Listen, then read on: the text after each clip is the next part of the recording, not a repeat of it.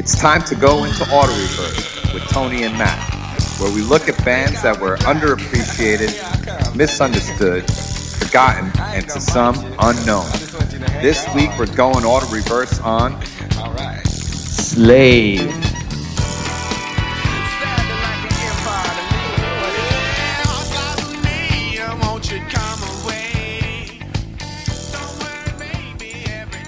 So Tony, you know how much I'm going to be beaming on this show because we're talking about some Ohio boys. Dayton, Ohio, which is Southern Ohio, which is not, really, I'm on the north part of the Ohio Mason-Dixon line. They have there's a little competitive fire between us Northern Ohioans and Southern Ohioans, but there's no mistaking that in the 70s, Southern Ohio had a funk factory of bands that came out of that region. Dayton especially. Geez, I didn't. Some may say Dayton is the funk capital of the world. They could say it. You had, Ohio players, Lakeside, Heat Wave, I think. Roger Troutman. Right. Who else in the band from Slave? Fazo. Yeah. Steve Arrington.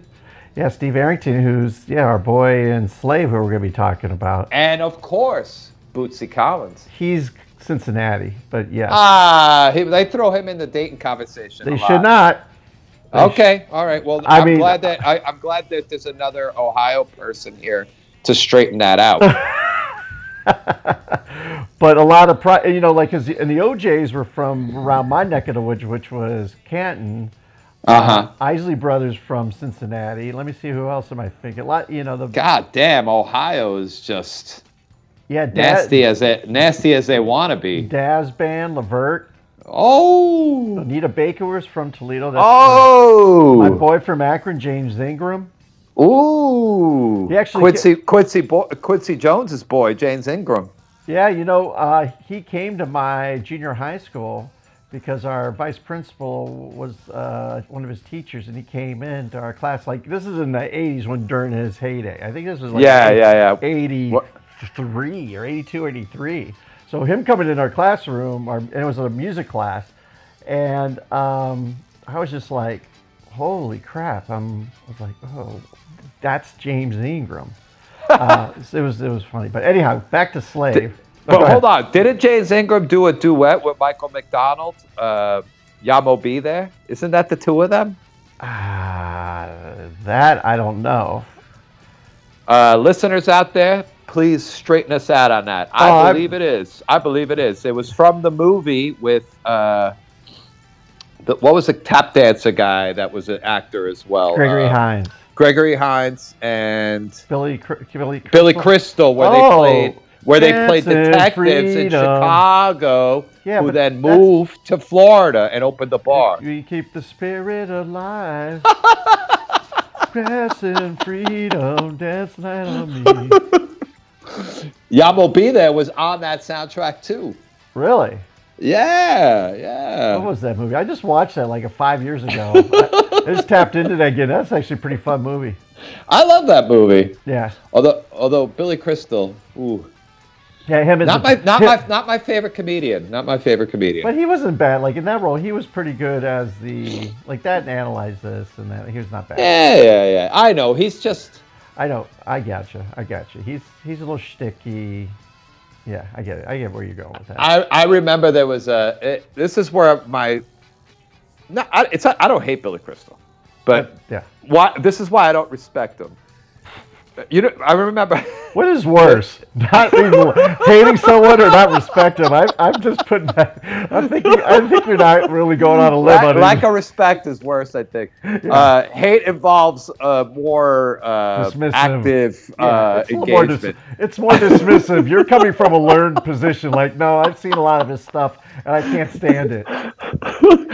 It's like I'm like the president of the Friars Club. But no, check it out. So. There used to be before Howard Stern went Hollywood and went all he's comfortable and accepted and stuff now. But back in the day, he was like a pariah, right? Yeah, so Buttman, yeah. Yeah. So Fart man. he used to love calling celebrities early in the morning. Like he would call Chevy Chase and shit, like just crank call them and stuff. And I remember once he called Billy Crystal, and Billy Crystal was pissed off. Billy Crystal he just kept saying this thing to him that made me laugh. He kept saying, "Howard, you are unfunny." I don't know why, but that just struck me as really hilarious, and possibly led to some of my disrespect for him. But let's get back to Slave. We've got out on a limb here we can unpack it, that Billy Crystal disrespect thing a little bit. That'd probably take up 2 hours. Nothing, and it's nothing auto-reversible in that.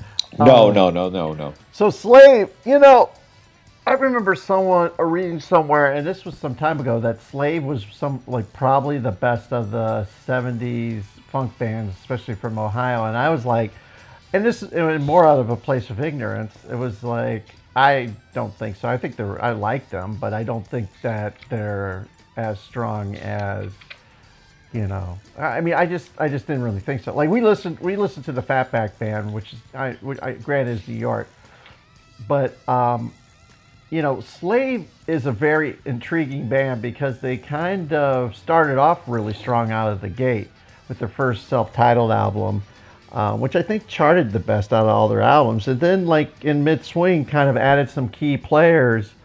Steve Arrington, and what's that? The singer? What was her name? Starlina Young. Yeah, Starlina Young. Yeah.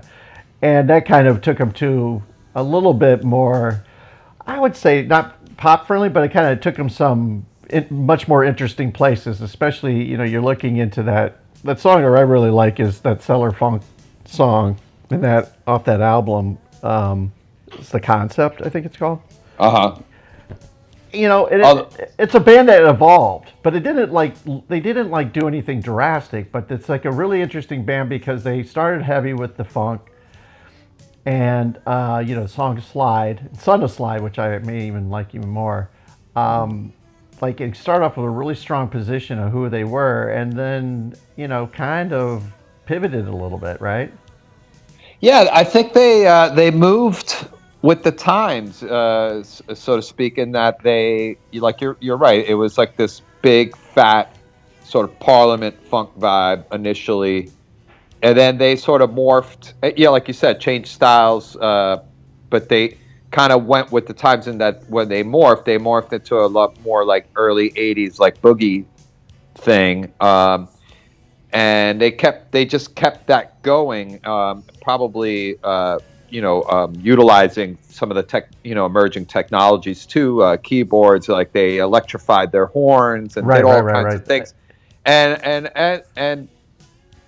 then also just like Fatback, just like Jimmy Casabunch, they added comedy a little bit to their repertoire in that they created a character like Count, the Dracula character that they added on.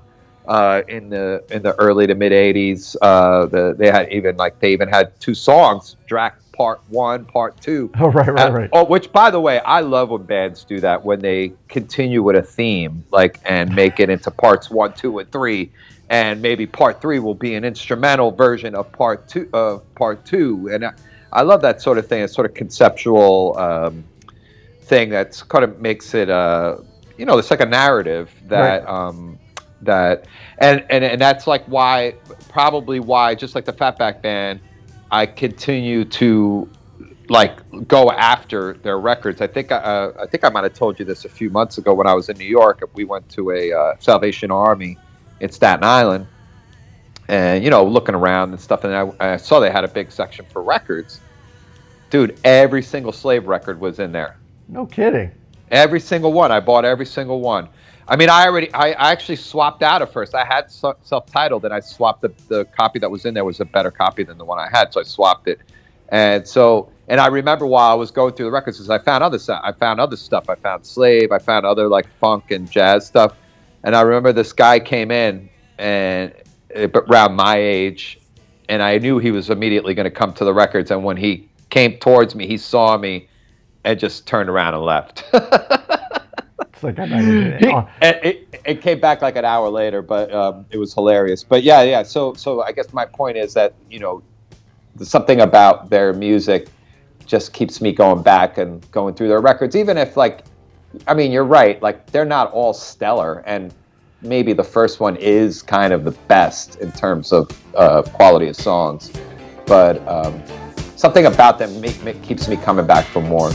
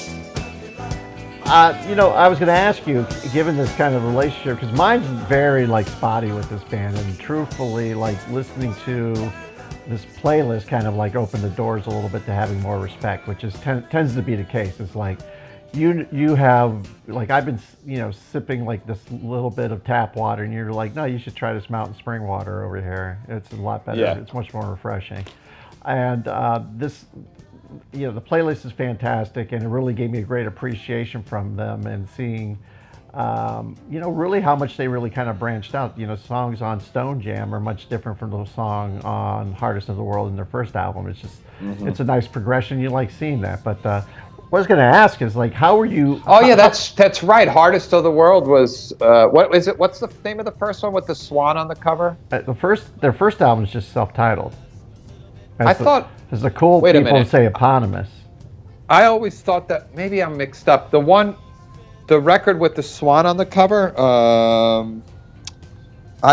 It's like a green cover. I thought that was their first one, but I could be mistaken. But that record, I'll just say the Swan record. The Hardest of the World. Yeah, so the record, the order that you have it is a little. It says on. When I looked at the Slave discography, they both came out in '77, but they have the first. Okay. They have the first album coming out first, and then the Swan record, if you like to call Hardest of the World, which I'm going to probably call it the Swan record from now on, that came out later in '77. Well, that record is more traditional-ish in terms of the songs. Because that was one of the ones I picked up at that Salvation Army, and I was kind of surprised when I got it. It sort of reminded me, we've talked about this before. I've always been into the Gap Band, and I remember picking up the first when I lived in LA. I picked up the first Gap Band record on Shelter Records, same label that put out Leon Russell's label. And Tom Petty and all the original Freddie Tom King. Petty records. Yeah, exactly, Freddie King, who we've done on this show. And I remember listening to that record and saying, "Wow, this is like a Mandrill, Santana, Sly and the Family Stone record." You know what I mean? More traditional, traditional R&B, funk, soul influences of that sort of early to mid '70s. And I feel like I had a similar sort of deja vu, or whatever you want to call it, deja vu all over again with Slave on that Swan record. So yeah, but I was confused about the order because they had the same release year. Well, it's a band that starts in '75. And they're basically a funk dance band, which is, makes sense because I think Bootsy's band started in '75. His Rubber band started about '75 too. Mm-hmm. The first album is much more like dance a little bit less nuanced, more pop dancey, whereas Hardness of the World is a little bit more evolved. It has a little. The songs are, in my mind, are a little more varied and a lot less. They still have that, they're very danceable, very funny, funky, but not as it seems a little bit more. The Swan one, the Hardest of the World, is just a little bit more. I don't know. I found it more traditional, but I know where you're going. Yeah. I know what you mean. It's not as. It doesn't have that looseness, looseness and bounciness, and sort of like almost like a cartoony vibe that sometimes funk has. I mean, when you hear like Bootsy on the mic, he sounds like a cartoon. It's like amazing, and Slave developed that over time. They like I said, they created these like. Characters, and let's go back to Digital Underground, same kind of thing, creating characters within the songs, which to me is also sort of like, isn't that what Parliament was doing too? I mean, they were sort of creating characters, Sir Nose and creating characters, and it's fun. Well, like fun thing. Hey, dude, at the end of the day, the job is to motherfucking entertain us. So, That's right. It's but also throw in the sort of like intellectual part of it with the music, like the arrangements, the difficult, like the sort of like the more complicated structures and stuff like that. So you know what I mean? It's like. But that's the thing about funk. I think it sounds simple, but it's so like someone who's tried to play it or plays it. It's very difficult. Yeah. The people like Catfish Collins, when I hear him play guitar, I'm just like, holy shit. How the fuck does he do? It's just like, because it's redundant, but he puts in little things here and there, but ultimately he's holding down that rhythm and hitting things in such a kind of wild pattern. I just think that, the thing about that's kind of the funny thing about funk. It sounds like it's just simple dance music, but man, it's one of the more, not, I would say technically you have to have everything dialed in, because if you don't come in on the one, if you come in on the 1.5, if you come in on the one and whatever, it's like it sounds horrible. It sounds sour. It sounds sour. It doesn't sound fun either. It sounds like it doesn't sound fun. But that's the key to like funk and soul and stuff, is the sort of effortlessness, the appearance of effortlessness is both real and also belies the sort of complicated nature of the music. Right. But that's why it's so cool. It's just like you either have it or you don't. You got if you're as a band, you're locked in or you're not. Ornette Coleman never had a dance floor, and there's a reason. It's like he's doing something completely different. This is the opposite of that, where everyone's locked in, like locked into a thematic, a thematic kind of rhythm, and trying to sell you on why this song's more danceable or more worthy of your attention than the last. So. Yeah. You getting people to move it and shake that, shake the rump and also clap the hands, and it's like and so in order to do that you got to be locked in, and Slave and others were really good at that, and it's cool to see all the Dayton people and how different they all were, like Ohio players compared to Slave, compared to like Roger Troutman and his like sort of future funk that he created with Zapp and Rogers. So it's like Lakeside too. It's just like it's a different Lakeside. Who it's funny. Like they're another one that if you go deep into their catalog, and they made a lot of records. That you go deep into the catalog, you see just how how deep they are. That's funny, because they kind of have that kind of effect, like with Fatback. I'm like, wow, they had these many albums. Yeah. Like, because the first, Lakeside especially, I was shocked, and they may be candidate for an upcoming episode. Definitely. Because definitely. because Fantastic Voyage, and they just like, no, it's not just that. They got a lot of, anyhow. The cool thing about Lakeside, and we'll talk about them another day, is also the vocal stuff, because it was a bunch of like 2-3 part harmonies going on, and so they used that part to create their funk. You know what I mean? Yeah. So it's like that's why I'm saying like all these bands are great, because they all came at it from a different angle, but yet produce like some of the nastiest funk ever. And that's that. We spent a lot of time trying to figure out when to slip these bands in our auto reverse, because our process is weird, because it's like, oh, do we do a metal band? Do we do a hard rock band? Do we do a psych band? Do we do a funk band? Do we do a singer songwriter? And it's like, but we're always thinking of funk bands, because it's like it's what brings us some of the most joy. You know what I mean? And fun, and it's good pleasant, funk, good fun, good times. Yeah, good funk never disappoints, and great funk you never can't live without. And, that's right. And it's just it's funny, because it's one of those things that one of that type of music that I have listened pretty much predominantly on record, but when I've seen it live, it's made it 10 times better. And I've always kind of kicking myself for not going, especially in the 80s and 90s, going to see more funk bands, because they're when they're on, it's some of the best time, whether you're on a buzz or not, it's just one of the best experiences. I was lucky to work at the Great American Music Hall, so I got to see like Maceo Parker come through town at least twice a year, and his show was like 2 hours, maybe even 3 some nights, but he would do an hour and a half set, then come back and do another hour and a half, and it was just full on. But my point being is that there's such a magical genre that really, I wouldn't say it gets as much respect as it should. I think people who, I remember when trying to get friends into just P-Funk, they were just like, what is this shit? And it was so hard to kind of, I'm like, this is funk, man.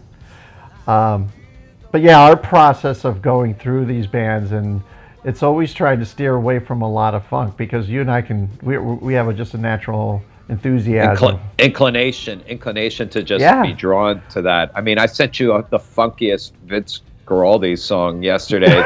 That's right. That I had no idea existed, and it's on a Peanuts Charlie Brown soundtrack. So it's like you never know where it's coming from, but we're always looking for it, and we're sort of like always leaning into that. I think I've told you this, but on Spotify I have a playlist that's called Unknown Funk, and it's basically anytime I hear a funk song that I've never heard before that is phenomenal, like that one you sent me last night went on that list. Like I throw it on there.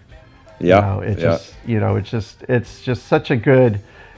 I get never tired. I get never tired of listening to that music. It's like, I'm just looking at it now. And then they had a lot of Graham Central Station stuff that I haven't heard too. Ruben Wilson I threw on there. Anyway. Oh, I love Ruben Wilson, keyboard player. Yeah. Hey, so I wanted to say something. So I've talked about this before. I got to see a lot of these bands through the Groove Academy, Giant Step days in New York City in the early to mid 90s. The two English promoters that brought a lot of these bands back, and like I saw Bootsy play, I saw Ohio Players play, I saw Average White Band, I saw I saw all, and they would either play, like sometimes they were like bigger gigs, at halls and stuff, and a lot of times it was just at SOBs. SOBs. Man, I used to live. Street. Yeah, I used to live I live 2 blocks away there. I used to go to all kinds of hip hop shows there. And so that was like a big thing for me. And the way I actually got introduced to Slave, because Slave did actually play one of their things. I didn't go, but my actual introduction to them, Polydor Records in the early 90s, right in the middle of the CD boom, did a thing called Funk Essentials. where they would put these compilations together, volumes 1, 2, 3, 4, 5, whatever. And one of the, I think maybe volume 1 or volume 2 had a slave track on it, and that was like how I got turned on, because I mean I knew who Parliament was, I knew who Cameo was. Cameo was on, like, we're on these comps too, and I knew who they all were, but like Slave, I didn't know. You know, like when I heard the song, I recognized it, but that was like that aha moment, you know, where, and the 90s were a really good time to discover all this stuff, because of, like I said, the advent of the CD and labels throwing all this stuff, like reissuing all this stuff. And then I was also lucky to live in the sort of acid jazz, funk, soul revival scene here, and you know, when I was living in New York, and it was, you know, it was cool. That was sort of like, I wasn't around for, I mean, I was around for when Slave put out their first record, but I was a kid. I didn't, I couldn't go that deep. But you know, that's why, like, it's something in that, like, being in my 20s, smoking a lot of weed. It really, it just like, it was like being indoctrinated into the funk.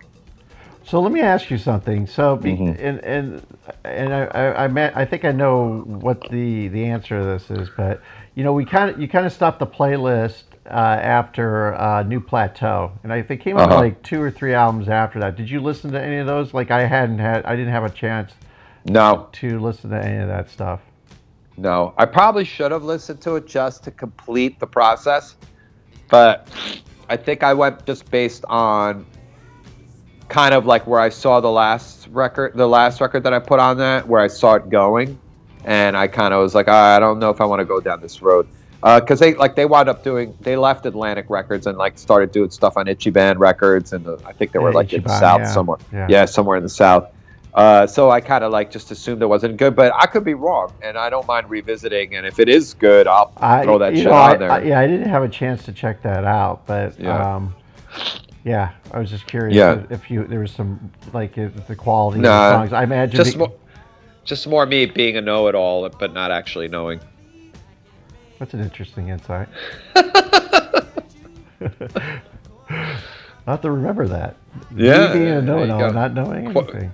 Quote that shit. I will. So, you know, let us know what you think about this episode. If there's a funk band that you want us to check out, because I'm sure we'll do it. You know, we'll probably put it on the fast track to doing it.